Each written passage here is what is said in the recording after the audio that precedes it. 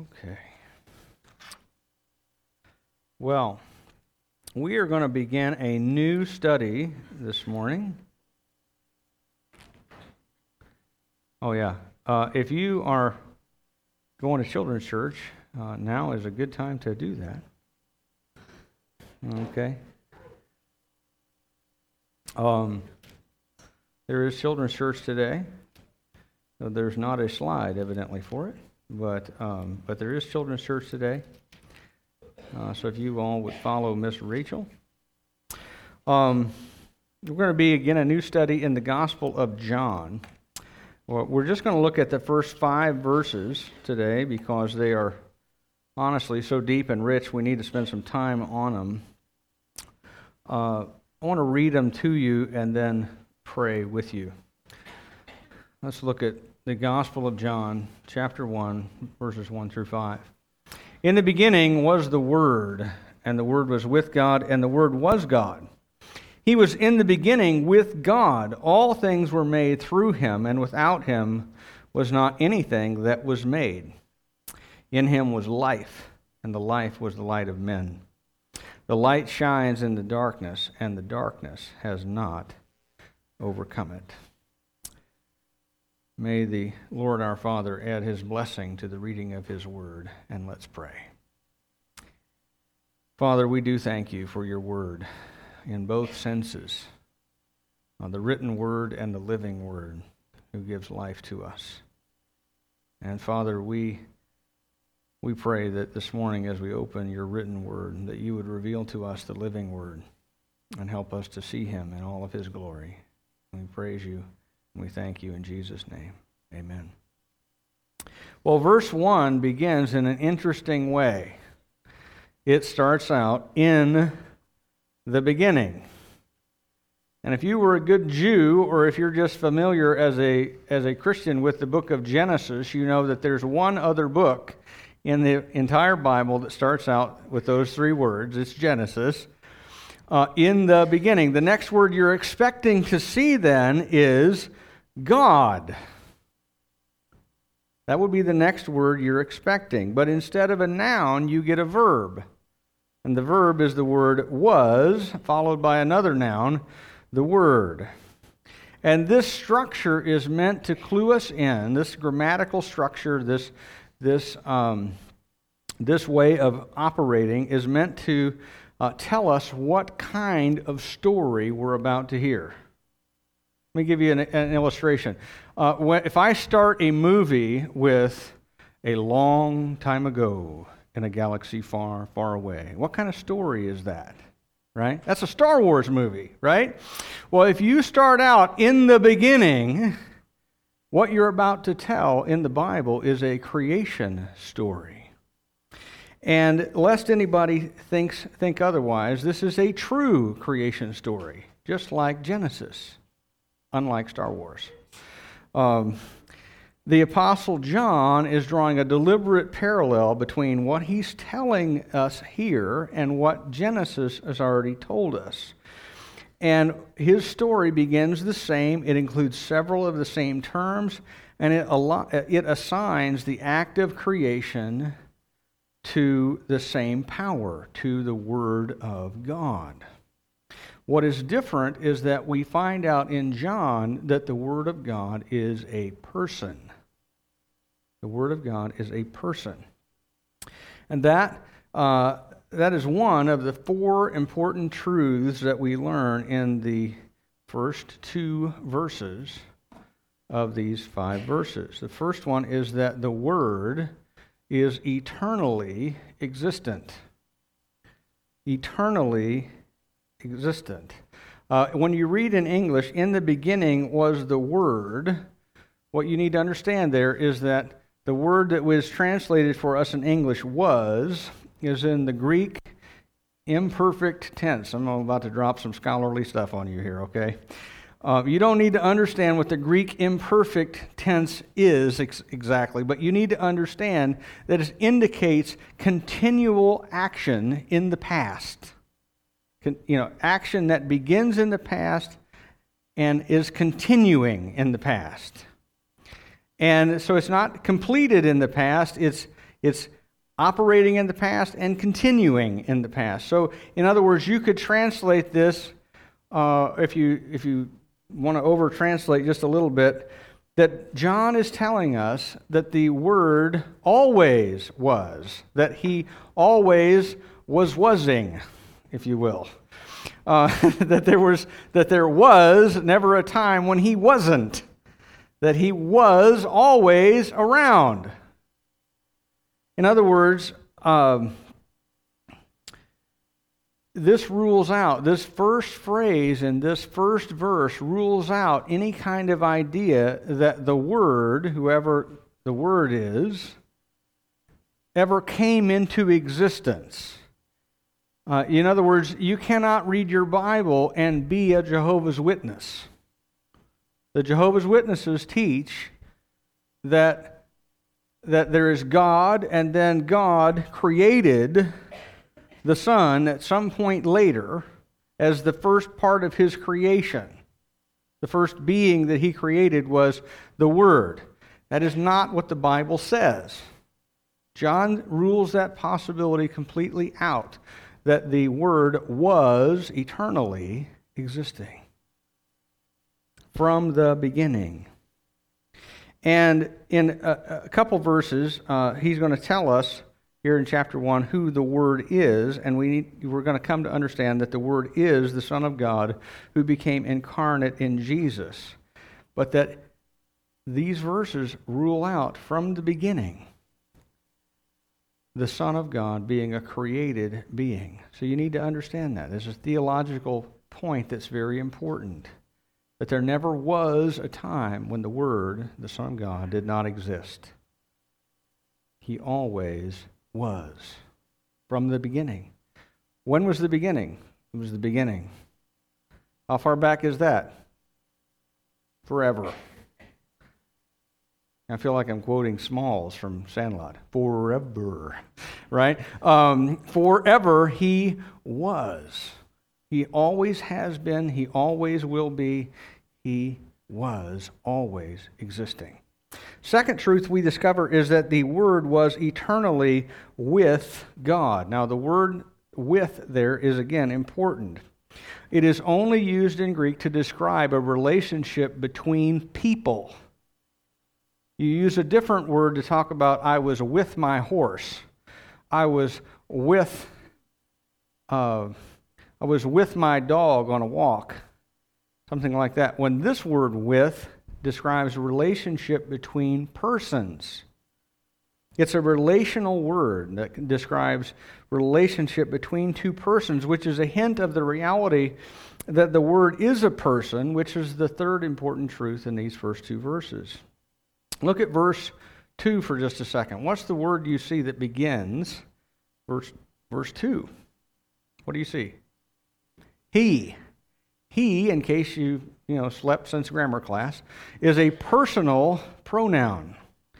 It means that John is describing the Word as something which is not just a force or an energy out there somewhere, but is a person, a he. It's not an it, it's a he.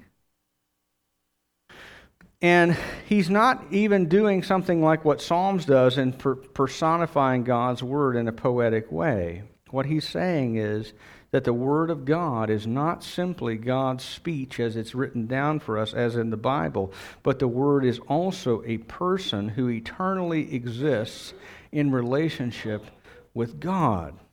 He's telling us something profound. He's teaching us in these first two verses something about the Trinity. The fact that God eternally exists, and so does another person whom he calls in this chapter the Word of God. And the Word of God eternally existed in relationship with God, and yet somehow remains eternally distinct from Him. Now that messes with your head, I understand. If you think you understand the Trinity, you're probably a heretic. Because you're not understanding it correctly. If you go, yep, I got it completely, I understand. But there is a relational unity and yet distinction. So there is one God, But here in the first two verses, we meet the second person who is also God, and yet there remains one God. One God. But within the Godhead, we've been introduced to two persons who are eternally existent and eternally in relation with one another. And by the way, I want to highlight this. This is the final and really important truth in these verses. I skipped over it because I wanted to get to verse 2. But the Word was, and again, was always God. That's what we find out in verse 1. The Word of God always existed. He always existed in personal relationship with God because He is a person and He is Himself God. Now, there are some common errors to avoid on this. Okay? It isn't, when we're talking about persons within the Godhead, we're not talking about three aspects of one person. Not talking about, in other words, I'm a pastor and a husband and a father, right? Three aspects of one person. Not talking about that when we're talking about God. We're not talking about three ways that a person acts. Like different roles that a person might have. We're not talking about that. We're not talking about one supreme being and a couple of lesser beings. Not talking about that either. We're talking about one eternal God who eternally exists within Himself in personal relationship of Father, Son, and Holy Spirit. Do I understand that? Not completely, no. It's slightly beyond my ability to grasp. I can kind of explain it a little bit, but to get my arms around it is difficult. All three persons are God, and yet there is one God. And they remain distinct, but not separate. And yet there is one God. How does that all work? I don't know. But from eternity past, you should be thinking about how amazing and unfathomable God is. This is not just a supersized version of you, as Freud believed. This is not a projection of you and your humanity or humans together in their humanity. This is not an idea of God that we would invent for ourselves. This had to be revealed to us. And John is telling us this because he is the kind of creation story he is telling. He wants us to understand who God is, and he wants us to understand the things that God does. And we find out that the Word in verse 3 created all things. Verse 3 we read, all things were made through Him, and without Him was not anything that was made. And that ought to remind us of something. You remember how Genesis describes the creation? Remember? What did God do? It said, and God said, let there be light. And there was light. And God said, let there be water on the earth, and let's separate the water in the sky and the water on the earth. And God said, and these things happened. In other words, that the creative power in the universe is the Word of God. And that's what Genesis says. John says, oh, and by the way, this person that I introduced to you is not just a power. This is a person, and the person of the Word of God caused these things to come into existence. All, and on top of that, it says all things. The word that he uses there to talk about all things is a specific word. It's not meant to indicate creation in all of its vastness, but creation in all of its particularity. The idea is that every single thing in the universe was made directly by the Word of God. So we're talking aardvarks and atoms. We're talking plants and planets. We're talking stars. We're talking supernovas. We're talking snakes. We're talking every single thing in the universe is made directly by the Word of God. In the beginning, He made every single thing. And on top of that, we find out something else, which is that nothing that exists came into existence except by His power. You might think, well, that's obvious, because if it's true that He made everything, it follows logically that there is nothing that He did not make. But let me tell you why I think John underlines that, and why he says, without Him, nothing that has been made was made. It's because in John's day, there were all kinds of competing philosophies that were out there. There was a whole school of Greek philosophy that taught essentially a dualistic view of the universe. Now again, Star Wars is not true, okay? But let me give you an idea from Star Wars that tracks a lot of philosophies, a lot of religions actually, that are out there. The idea, in Star Wars is you've got, the good side of the Force and the dark side of the Force. That is straight up Eastern philosophy coming at you. And it's a dualistic universe, that there's good things in the universe and bad things in the universe, and nothing that unifies the two together. Well, in Greek philosophy in John's day, they believed that there was a good being who made things, and then equally powerful and equally in existence and equally bringing some things into existence was this evil God that was out there. And he was making stuff too.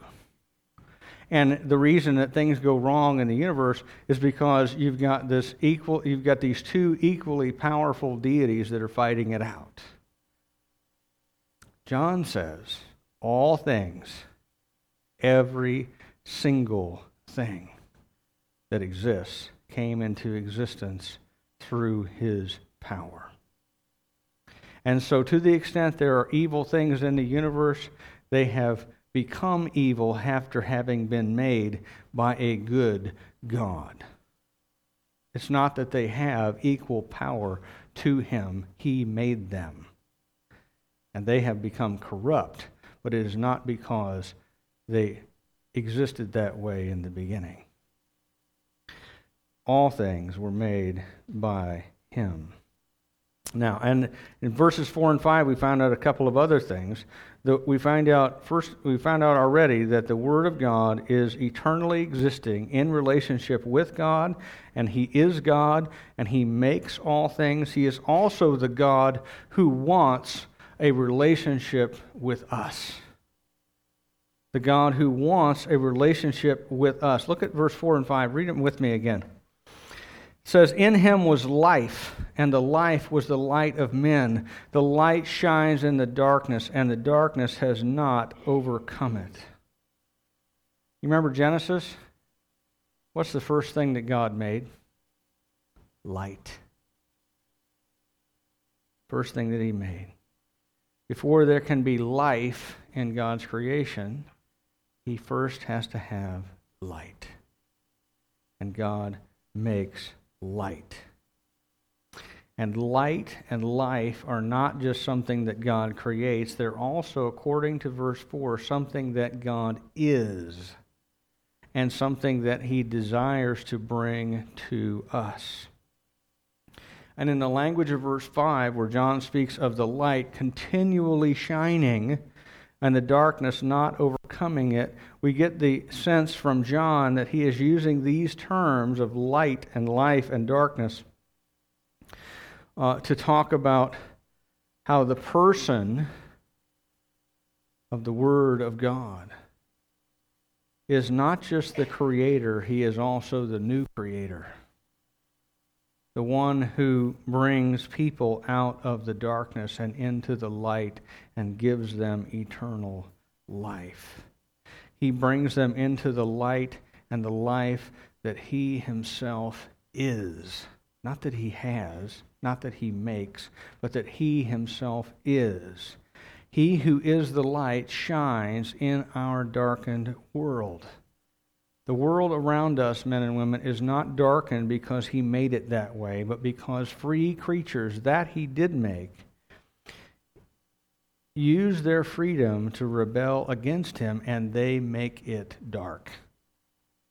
They make it dark.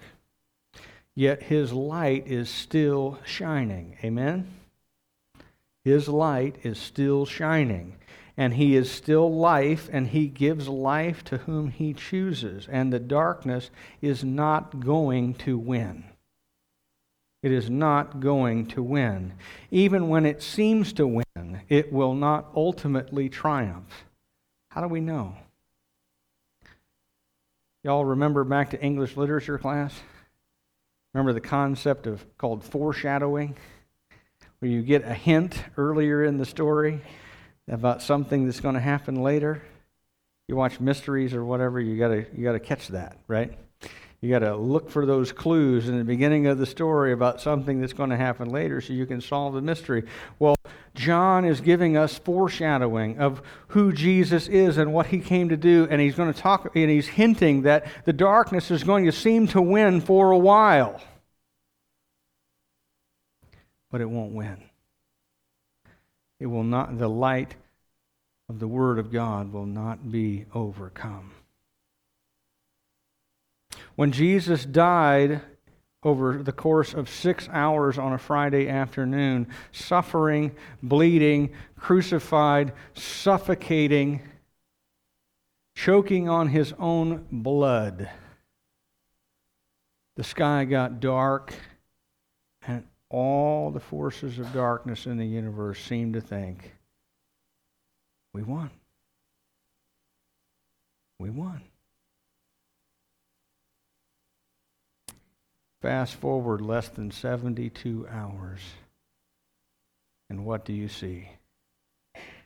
You see resurrected Jesus Christ shining forth light from the tomb. The light of Jesus Christ is shining in the dark, and his life is not extinguished. And he longs, men and women, to bring us life and into light with him. The darkness will not win. He will not be overcome by the darkness, and he gives light and life to all who are drawn to him. Now, you might be wondering, what do I do with a text like this? There's a lot of heavy theologizing that can happen in just 5 verses out of this.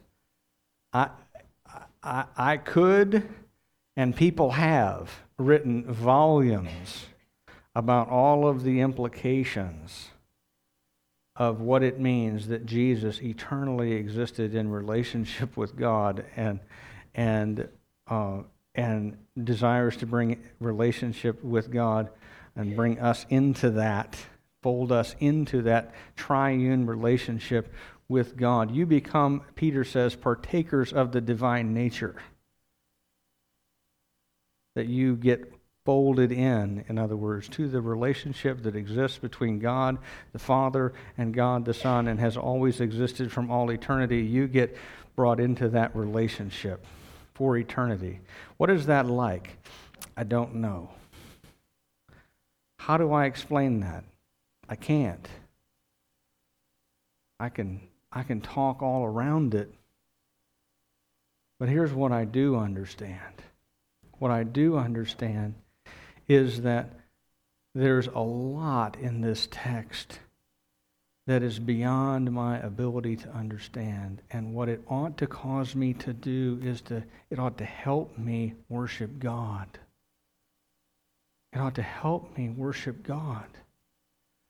Men and women, when we come to worship on Sunday morning, I don't know how you come. I don't know if you come burying all kinds of pain and difficulty and challenge in your life. I don't know if you come grudgingly. Well, I have to go to church again. Yeah. I don't know if you come joyfully. I don't know how you came today. But the idea behind these verses is to cause us to look up and to see God and to see glimpses of His glory and His majesty and His true nature and who He is as God, and to step back and to say, whoa, I never knew God was this big.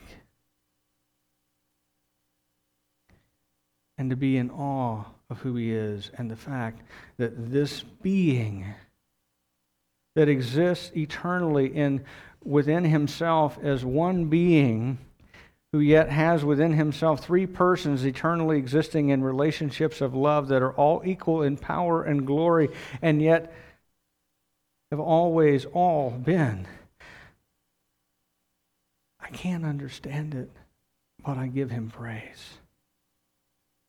That being wants to be in relationship with me, that He wants to shine His light and bring into my life and bring me into eternal life with Him, ought to cause me to step back, to fall on my knees, to fall on my face in awe and worship of Him. And then beyond that, this passage is for us also to understand this, that God is personal, that He is eternally personal and eternally existed in relationship. And He also wants to be in personal relationship with us. I remember when I was growing up, I grew up in the church. I grew up with parents who loved Jesus and who took me to church, and I came to faith in Jesus Christ as a little guy. Talking like 4 or 5 years old, little. And all I knew when I was a little guy was this, that people who put their trust in Jesus go to heaven. People who don't put their trust in Jesus go to hell. And as a little guy, I understood which of those was the better option. And I thought, I am going to mark myself down for heaven. I want to put my trust in Jesus. And I did it right there in Mrs. Weathers' Sunday school classroom with the 1970s green shag carpet and orange walls and little blue chairs. Okay, none of it went together. It was the 70s. You know, you just got to make allowances, okay? And I just bowed my head and prayed and asked God to forgive me of my sin. And then I kind of went along with life. And I thought, well, this is good. You know, you get out of hell. This is a good thing. You get to go to heaven. That's a good thing. And I guess you just have to go to church and be miserable every week for the rest of your life. Okay, as kind of recompense over the fact that He's taking you to heaven one day, right? Please let it be today. God. Okay, I remember praying that way, right? And then when I got to be 13 years old, I went off to summer camp. Went down in Arkansas, Camp Beaver Fork, down in Conway, Arkansas. Conway, if you've not been there, it's easy to find. It's halfway in between Pickles Gap and Toadsuck, Arkansas. Okay, it is. Those are real towns. Okay, and we went up there to Camp Beaver Fork, and I found out something no one had ever told me. Or if they had, I didn't have ears to hear, that you could have a personal relationship with Jesus. And I was floored. I was like, you mean the God that is out there, the one that I am kind of scared of, that God loves me. And He wants to be in relationship with me. I can pray to Him like I don't have to just listen to the pastor, kind of do whatever he does. I can actually pray to Him and He will speak to me through His Word, and I can be in relationship that grows and change and experience the new life Jesus talks about. That can be mine. It was the most radical notion I have ever heard in my life. And it changed my life. And the point that John is making here is not just behold your God, although that is a great point, and one we do well to pay attention to. but also the fact that God has been eternally personal and is still personal and desires a personal relationship with you and with me. So much so that, as we'll read in John chapter 1, verse 14, the Word, the one who made everything, the one who eternally existed in face-to-face relationship with God, the one who is light and who is life and who is victorious over the darkness, that God became flesh and dwelt among us, and we beheld His glory. Glory is of the only begotten of the Father, full of grace and truth, and from Him we have all received grace upon grace. That God loves you and wants to be in relationship with you. If you've never experienced that, maybe you came to Christ a long time before today. And you go, you know what? That story you just told me about no one ever telling you could have a relationship with God, that makes total sense to me. I believed in Jesus to get out of hell, but I didn't know. He wants a relationship with you, a real relationship. And you can begin that today as you seek Him in prayer, as He speaks to you through the Word. You will begin to grow, begin to experience new life. It'll be phenomenal. If you still don't know how to do that, talk to me. I would like nothing better than to share with you what's been shared with me. Or maybe you're like, I don't even have the first part of that. I don't even understand that Jesus is the Savior. He is. Jesus Christ laid down His life for your sin. He died on the cross to take away your sin and to bring you into relationship with Him. He wants you as an individual to experience light and life and joy and peace. And if you've never done that, today is the day to experience new life, to come into the light and out of the dark. Let me pray for us, and let me invite us into worship of this God who loves and is personal and powerful. Let's pray. Father, we thank you that you reveal to us yourself, that you declare in the written word the truth about the living Word and how we can know Him and what He has done